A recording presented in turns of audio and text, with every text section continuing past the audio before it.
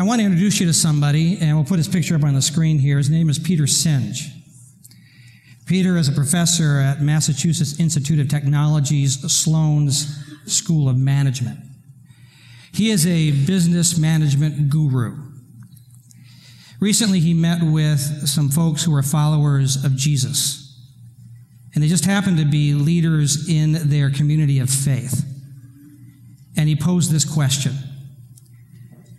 He said, "Why are books on Buddhism so popular and books on Christianity are not?" And then he gave them his answer. He says, "I think it's because Buddhism presents itself as a way of life, and Christianity presents itself as a system of belief." And then he said to these leaders, "I want you to rediscover your faith so that it is a way of living, because that is what is so needed in the culture you live in today."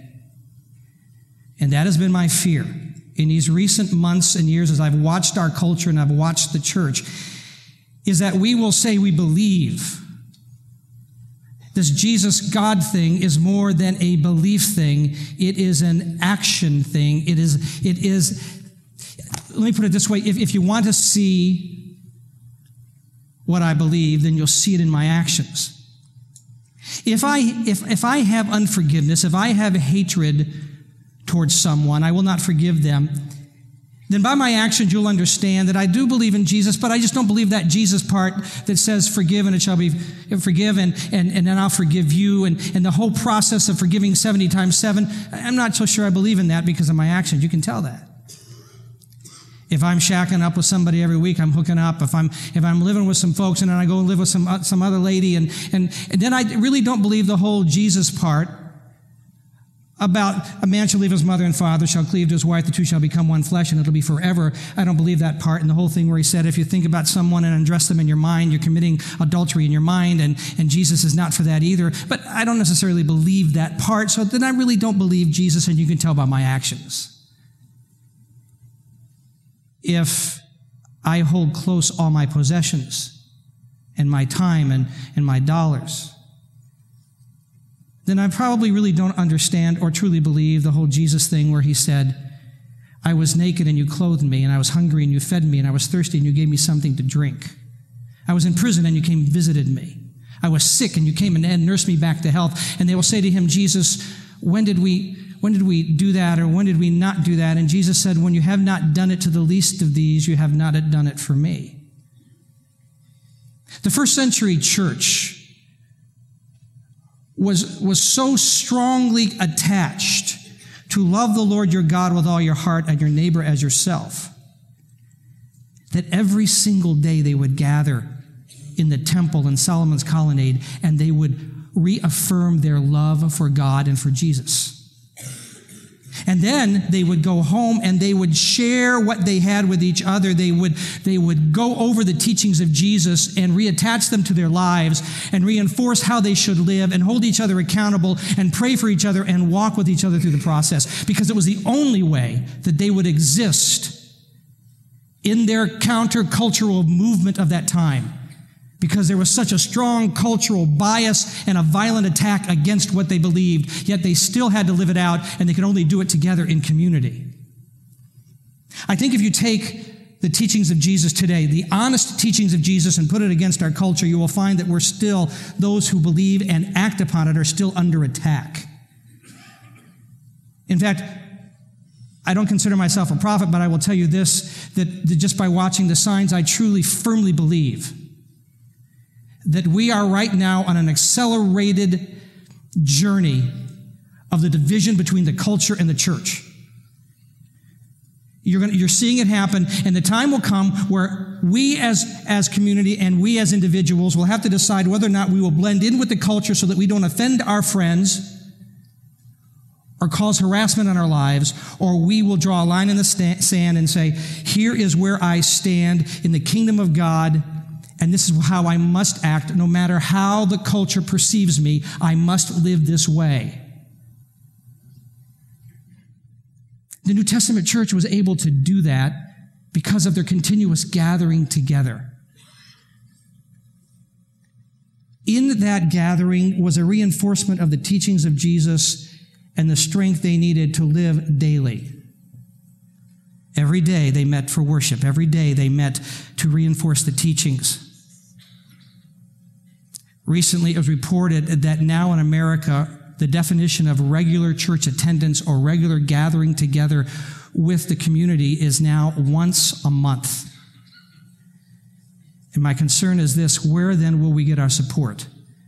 Where then will be the reinforcement that we need? How do we live countercultural if we don't have that consistent strengthening? There's a headline that the Times News came up with about a week or so ago, and I don't know if you can read it, but it says Erie ranks 4th among the most depressed U.S. regions. Gallup did a poll and went into the regions of the country, and they discovered that Erie is 4th highest in the percentage of those depressed in their community. 26% of people in Erie have been told by a physician or a nurse that they are depressed. That is why we have been talking about who God is, so that we'll have a greater understanding. How can you have hope if you always feel hopeless? And where is that hope placed? So for these last weeks, we've been talking about who God is, and last week we talked about God as being powerful. And in your notes, you'll see blanks that are filled in, and that's what we talked about last week. And I only did the first half, and I was going to run through that with you now, but I think I'm going to let you just download the podcast if you weren't here and understand when we talked about that God is limitless. And I want us to move immediately then into the second major point where I left off last week, and we're going to pick up there now. God's power is limitless, and He wants to share it. For that to happen, we must be more than just believers. We must be actively involved. Who in here has never run a 10-kilometer race? What would you do, Scott, to get ready for the race? Train. Simple answer. He would do cardio. He would actually get the muscles in shape. He'd practice and how he should run. He would put out exertion and sweat. My wife, Pam, informs me that women do not sweat. She said they glow. So if I get her to want to, I say, let's go exercise, let's go run. She'll say, does run cause sweat? I said, yes. She said, then I can't do it. I will walk. In fact, there was one time that a couple years ago, actually probably about 5-6 years ago, I tried to get her to start running, and she said, okay, I'll try running with you. And so I'd start before her, and I'd take a longer route, and then she would run, and then we'd pass each other. And sure enough, I'd pass her, and she is just chugging along and just not sweating, but chugging along. And I thought, just what a wonderful lady. She just joined in with my activity. I found out 2 years later that when she saw me, she would run. Then she'd go back to her walking. She called it power walking. I call it sightseeing. And in fact, quite honestly, when it comes to exercise, so she sent this to me a little while back. This is her idea of working out. Kissing burns 6.4 calories a minute. Want to work out? Yes.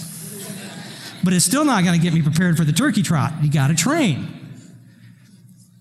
If any of you have ever seen a marathon, half marathon, or participated in a half marathon or a marathon or a distance in between, you will understand that on the course, strategically placed, are stations.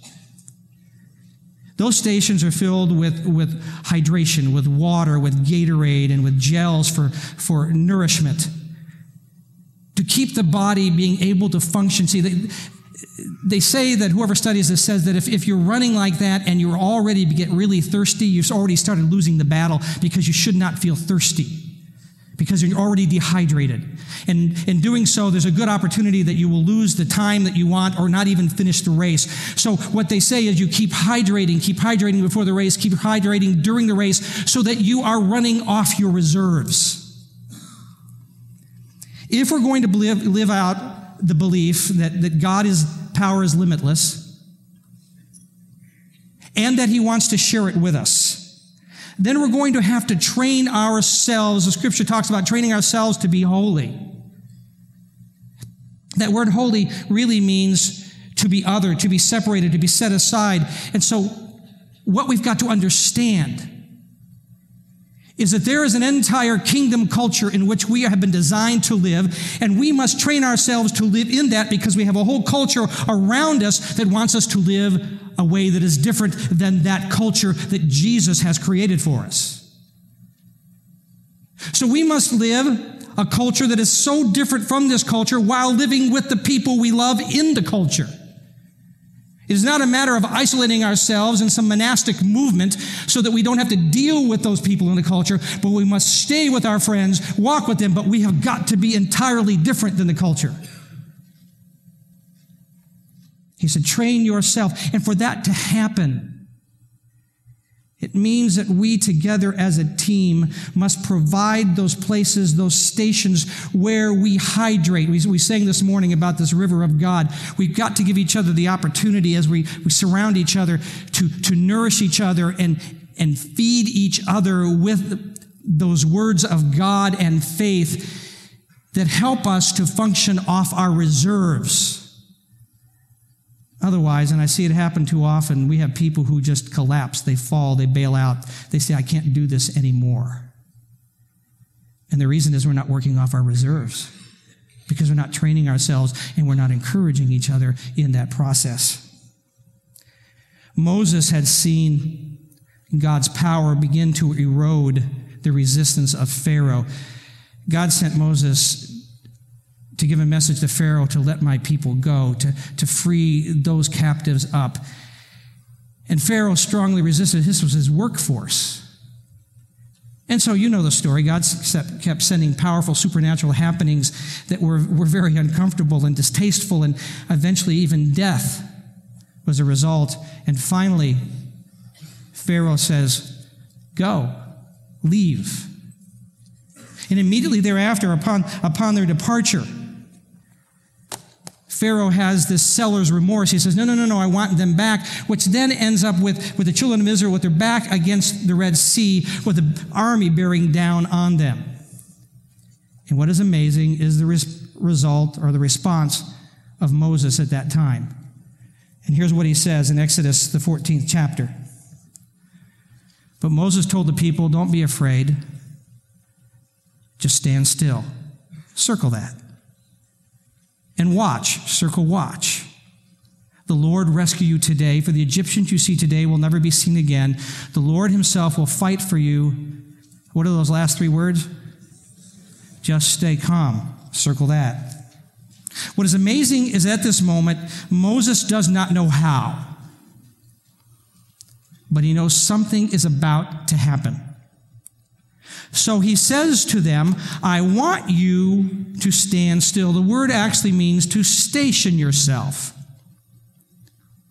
I want you to station yourself where the last place is that God took you, and don't panic and don't depart from there. Don't scramble around, but go to the place where God has last talked to you and put you, and stay in that spot. See, we have this tendency when things get fearful that we panic, we scatter, we go to try to find 500 answers to the one problem.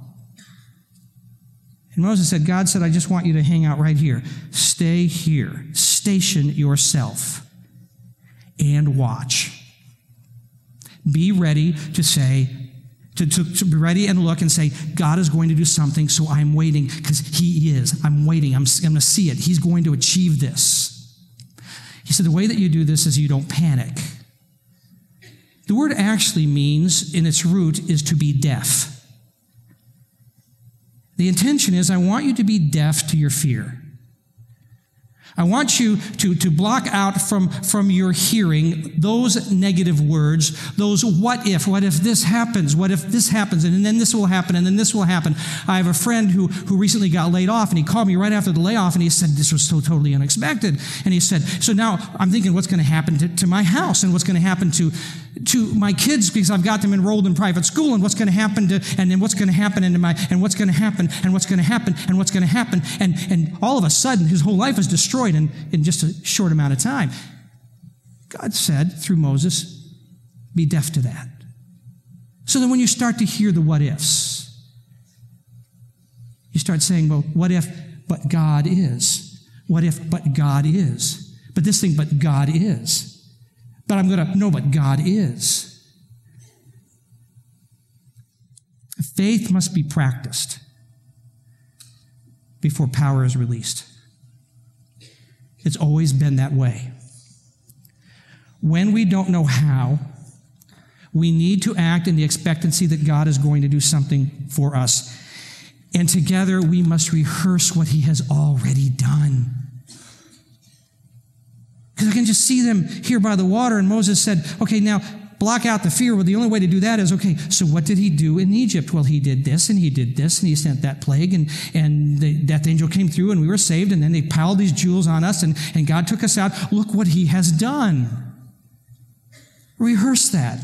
And that's what they did. And the scripture says that God then says to Moses, tell him to quit crying out. Now move forward, which is a great view, because when he says move forward, where can they go? There's a sea behind them. And then God says, take this staff that is in your hand and I'll show you what to do. Understand that God's power will keep us moving ahead. See, some of you are in a spot right now where you feel like you're backtracking. You feel like you've lost the momentum. You feel like you've lost what God had given you. You felt like you don't know what you have left. I want to tell you that when you walk with God, you are always moving forward. He has a plan for you if you wait for him and are deaf to your fear. See, our struggle with God's power always centers around our lack of faith. And faith comes from stationing ourselves where we know he has proved himself. See, if I'm in a situation and I say, what is God's will for the future? I can't figure this out. Then what I've got to do is I've got to station myself back to where I know he has done things before. If God did this, then he can do something out there. I may not know what that is, but I know what God has done. Honestly, there are times I take the Holy Scriptures and I'll be praying and I'll just start through it saying, God, if you did this for Jacob, you can do this for me. And if you did this for so-and-so, you can do this for me. If you did this for David, you can do this for me. If you did this for the Apostle Paul, you can do this for me. If you healed the sick, you can do this for me. If you gave resources, you can do this for me. And I just start down through the Scriptures because it's all true, saying if you did it there, you can do it now. I don't know how you're going to do that, but I know you can because of what you have already done. Thank you. So that's what we have to do. Some of you sit here today, you don't know where to go from this point. I want to tell you that you need to sit where God has placed you and begin to declare what he has already done and that you expect him to keep you moving forward. I have a friend who has a great job, but he has this incredible insecurity about his abilities. And so he worries about whether or not he'll get fired. He worries whether or not he will be able to accomplish the goals of the business. So we began to talk about how do you reframe your thinking? How do you change your mindset? So here's what we talked, his plan of action. Every day you walk in that office, you thank God for that job, because we know that God gave the job to this guy in a wonderful movement of God, and he saw that God was in it. I said, you've got to thank God every day for the job. God, thank you for this job right here that you've given me. Now you need to declare this, that if God has given you an appointment, a job, then he didn't send you there without the ability. Now, you may not have the ability, but he has the ability, and he resides within you. So now you begin to thank him. Thank you for the ability that I have. I cannot tell you the amount of times that I've had to look at a situation and go, God, I cannot do that. And then I have to remember, if God put me there, then he brings the ability with the opportunity. And we've got to say, by faith, God, the ability is there. I don't know how you're going to do this, but you're going to do this. Then we talked about this. Paul wrote to the church at Corinth, and he said that you have not received the spirit which is of this world, this fear spirit. But you have received the Spirit which is from God, who will reveal to you all the things that God has freely given you. So I said to my friend, God is a God of creativity. We talked about it last week. Look what he's created. So now you begin to ask him for creativity. When you get stumped with a problem that you're facing, say, oh God, you are the God of creativity. Please give me the creativity that helped you create this earth. I mean, just take a moment. Look at the people around you. Just look at them. Don't you think God is creative?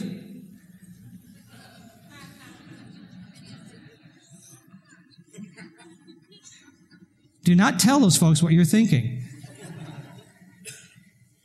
So we said, pray. I said, pray that God will provide the creativity. So he sits there at his computer when he gets stumped and he says, oh God, you're the God of creativity, so please give me the creativity. Here's the fourth thing I told him. Because I know he practices the grace of speaking in tongues. 1 Corinthians 14 tells us that grace is available to all who believe. And the amazing thing that Paul says about that, and there's, in that chapter, you've got to understand there's places he talks about speaking in tongues, which is a language not naturally acquired, given by the Spirit, that sometimes is spoken within a public gathering, in a small group gathering, and therefore it needs interpretation. But there's also conversation in there about us personally just praying to God in tongues, which is a communication that we don't understand in English, but it goes to God in perfection. And there is this intercession that takes place, and also a revealing, it says, of mysteries. So I said, what I want you to do is I want you to sit at your computer throughout the day, and I want you to pray in tongues. Now, not do the language out loud, yabba dabba doo, and let it just echo through the hallway because, okay, he was the new foreign kid. No. But in the sweetness of the presence of God within you, you pray in tongues because God will reveal to you mysteries and you'll have understanding of things you didn't understand before. And the Spirit of God will force away the spirit of fear that has surrounded you. God's power will provide self-control. You will not panic. We have the ability to change the starting point of our thinking. We can't start with the fear. We can't start with the disappointment. We must start with this who God is. That's why I encourage you to be here every week as we're talking about who God is, because it gives you the ammunition you need. This is the God who is other. He is holy. There's no one like him. This is the God who knows everything. This is the God whose power is limitless. And you begin to declare, this is the God. It is more than just believing, it is acting upon it. And at times we have got to convince our minds by the repetition of the truth so it changes the way we have thought. Paul said, you've got to be renewed you got to be changed by the renewing of your mind, transformed. So you begin to say, this is who God is. I truly believe this. And you begin to act on it. And you begin to declare who he is and what his promises are. Over and over and over again. And then expect it to happen. That's why Paul wrote these words to his timid friend. 2 Timothy 1:7 says, for God has not given us a spirit of fear and timidity, but of power and love. And really the emphasis there is a strong self-discipline. You can do this. Some of you are in panic mode because you're not sure what you're going to do. You can do what God's telling you can do. What will transpire is this, that God's power will move us beyond our weakness. As a follower of Jesus, you will always be stretched. You're going to come to a place where God says, I want you to do this. Here's an opportunity, or here's a circumstance, here's a difficult situation, and you're going to say, I don't have the ability to go through that, or I don't feel I want to go through that. Paul the Apostle knows exactly what you feel. He called it his thorn in the flesh.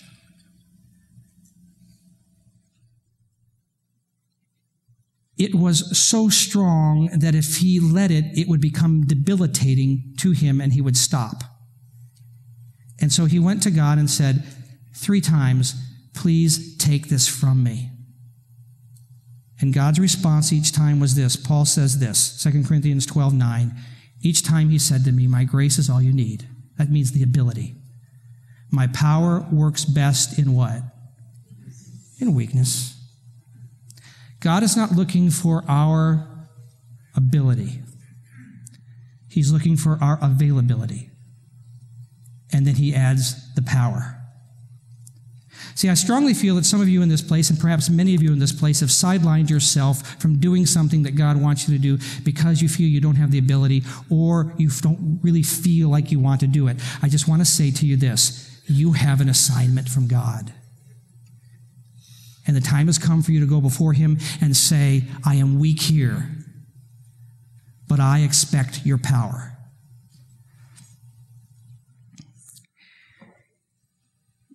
When Pam and I were first married, our first assignment from God was to go work in a church of about 300 people.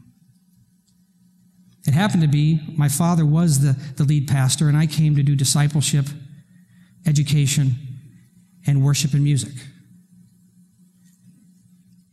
I was very unconfident in my abilities. I was very insecure. Pam will tell you whenever I spoke, I always said to her, "Okay, rate me from a 0 to 10. How'd I do?" She learned that she'd had to say a 10 or I would sulk for a week.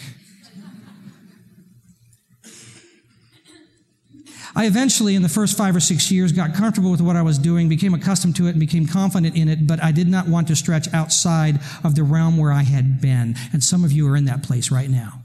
You finally got confident and you say, "I'm just not going to go beyond this spot." And yet God is saying, "I'm going to give you an opportunity. I'm going to put you where you're going to be stretched." And you're saying, "Get somebody else." It was in that comfortableness, that contentment. At about the 6th year that I had been in that place, that I got a phone call early one morning. I just stepped out of the shower and Pam said, "It's your mom on the phone." I got to the phone and my mom said, "Your father is in the ER in Roseville Hospital. He's had a massive heart attack. They think he's going to die. You need to come to the hospital." Totally unexpected.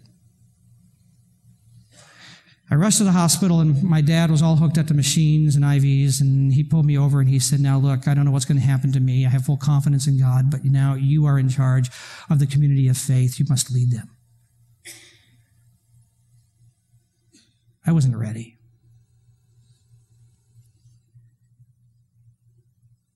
So after he got stabilized, I got in my car, began making contact with the leadership of the church and said, "I need to meet you tonight." And I'm driving away from the hospital. I said, "God, what am I going to do?" See, understand that where we were as a church at that point was this. And in my mind, I'm thinking, okay, my father has been a leader and he's going to die. The church is in the middle of a church split. Some folks were unhappy and created division within the church, and we're dealing with a church split. Before the church split, the church voted to move from its location, and so we are in the present, at that time, we're finishing up the building of a building on some property and meeting in a high school, having to set up on Wednesdays and Sundays and not having a permanent home. In addition to that, what's flowing through my mind is there needs to be some spiritual giftings to lead this community of faith, and the Spirit of God will use those with discernment and tongues and interpretation and prophetic, and I had never been used in any of that because I was so content. So I said, "God, I don't know how I'm going to lead. I don't know what to do, and my dad's going to die." And the only words I heard, just as clear as a bell, not audibly, but just in here, was this: "Be still and know that I am God." Same thing that God told Moses to tell the people. Station yourself where you last knew where God was. Look for him. He's going to do something. And become deaf to all fear.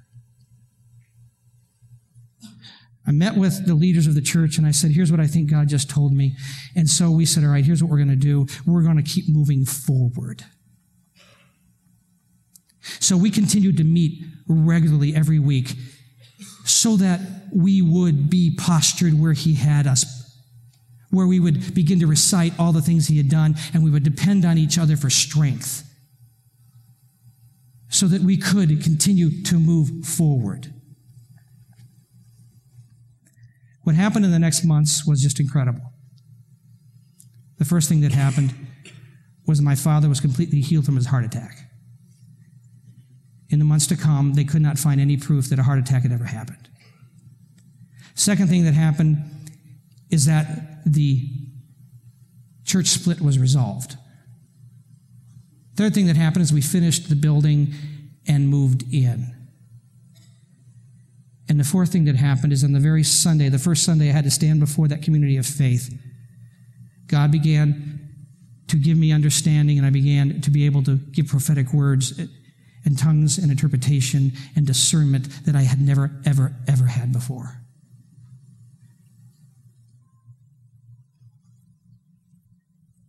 God's power is limitless, and he wants to share it with us. If we want to be powerful, we must change the place from which we begin to think. We must choose to believe that God's power is limitless, and the power that he puts within us is greater than our storm, greater than the big bad boss, greater than any evil presence that has tried to oppress you. For that to happen in our lives, I've got to tell you, I'm just be as honest as I can with you right now. Please hear me. If the only place that you get your spiritual support is here once a month, you probably won't make it as the culture intensifies against the kingdom of God. There needs to be a switch and a change now, where you meet with each other on a regular basis through small groups and ministry groups, and where you gather to hear the word of God and worship together as they did in the first century, where we can station ourselves and expect God to answer, and that we don't panic, that we move forward. Some of you in this place are fighting a fierce battle. Some of you have given up. Some of you are you feel like you're drowning.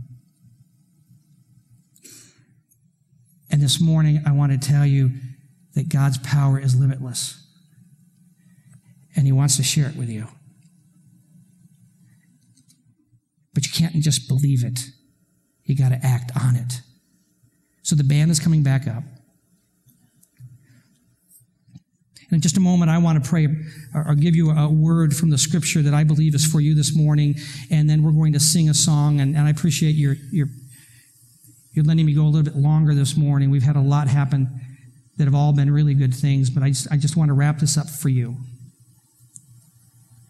So as the band is getting ready, in just a moment, I'm going to ask you to stand. And I'm just going to say to you that are in a battle right now. And you need to be strengthened. You need to know that it's all okay. I'm going to invite you to come just stand here. I'm not going to single you out, but we're going to sing a song together, a declaration of who God is in his might and his majesty. And in that process, you need to say, I will stand still. I will station myself. I will look to God. I will move forward, and I will become deaf to fear, and I will gather around me a posse of people who will feed me with the good news of who God is. So in just a moment, I'm going to have you stand, and you that would want to head for the doors, please wait till those who are going to come make it up here so you're not a distraction to them. Okay, would you stand, please? And if you're in a battle right now and you just need to make it through, come just stand here with me. There you go. Come on. And if you see somebody coming up here that you know, that you love, or just something just here says, oh, I'm attuned to their battle, you come and stand with them. So just come stand with them, put an arm on their shoulder, so you can just come and be with them. Come on. Because we don't do this alone.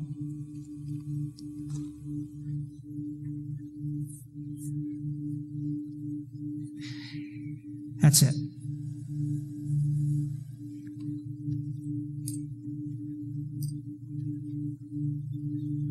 Okay, so now I know mixed you together. Some of you are coming down to pray for others, and now some of you don't know who's who. So if you've come down because you're facing a battle, raise your hand so we know who you are, to make sure somebody's around them. See somebody's hand raised, make sure somebody's around them. Just keep it up. There you go.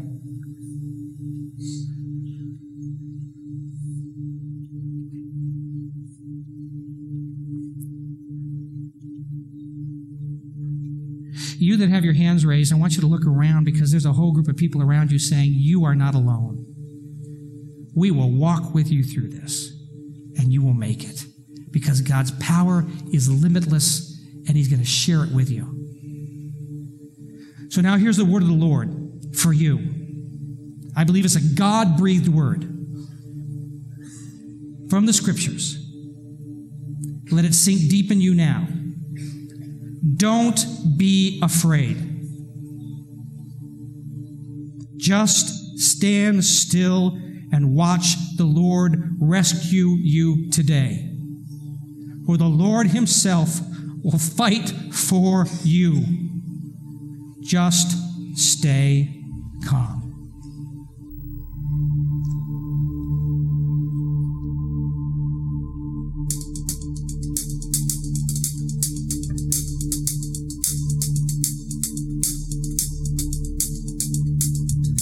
Did you feel the mountains tremble? Did you hear the oceans roar? When the people rose to sing of Jesus Christ, the risen one.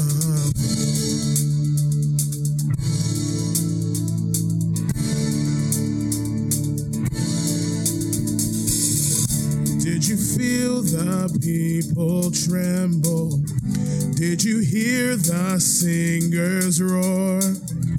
When the lost began to sing of Jesus Christ, the saving one.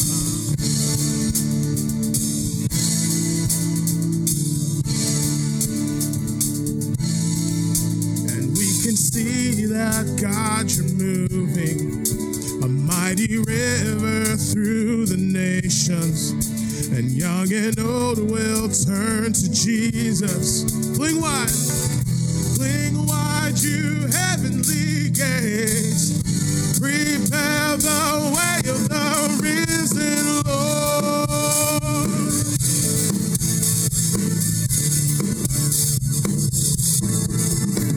And open up the doors and let the music play. Let the streets resound with singing, with songs that bring your hope and songs that bring your joy. Dancers who dance upon injustice.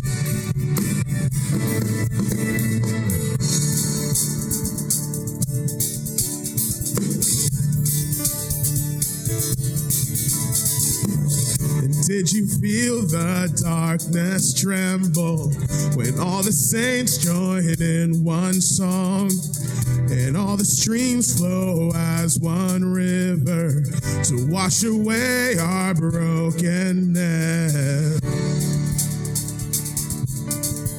And here we see that God, you're moving. A time of jubilee is coming, when young and old will turn to Jesus. Fling wide you heavenly gates, prepare the way of the risen Lord.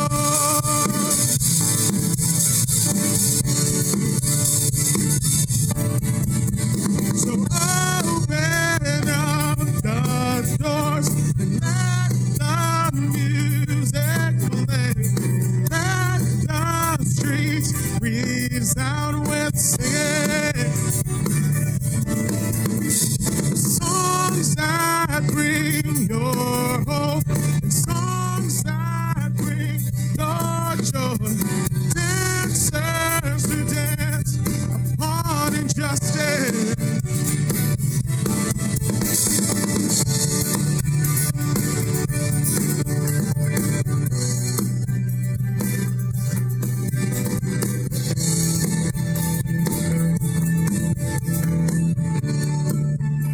we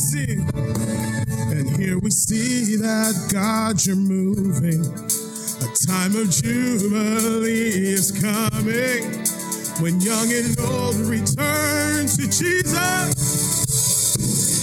Fling wide you heavenly gates, prepare the way of the risen Lord. The risen Lord,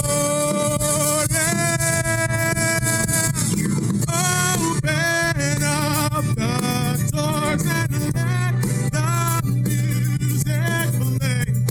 Let the streets resound with singing. The songs that bring your hope, the songs that bring your joy. Dancers who dance upon injustice. One more time, open up the doors. And open up the doors and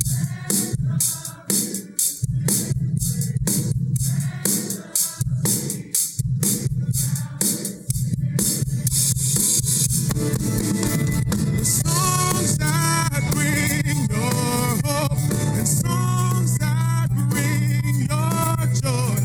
Dancers who dance upon injustice.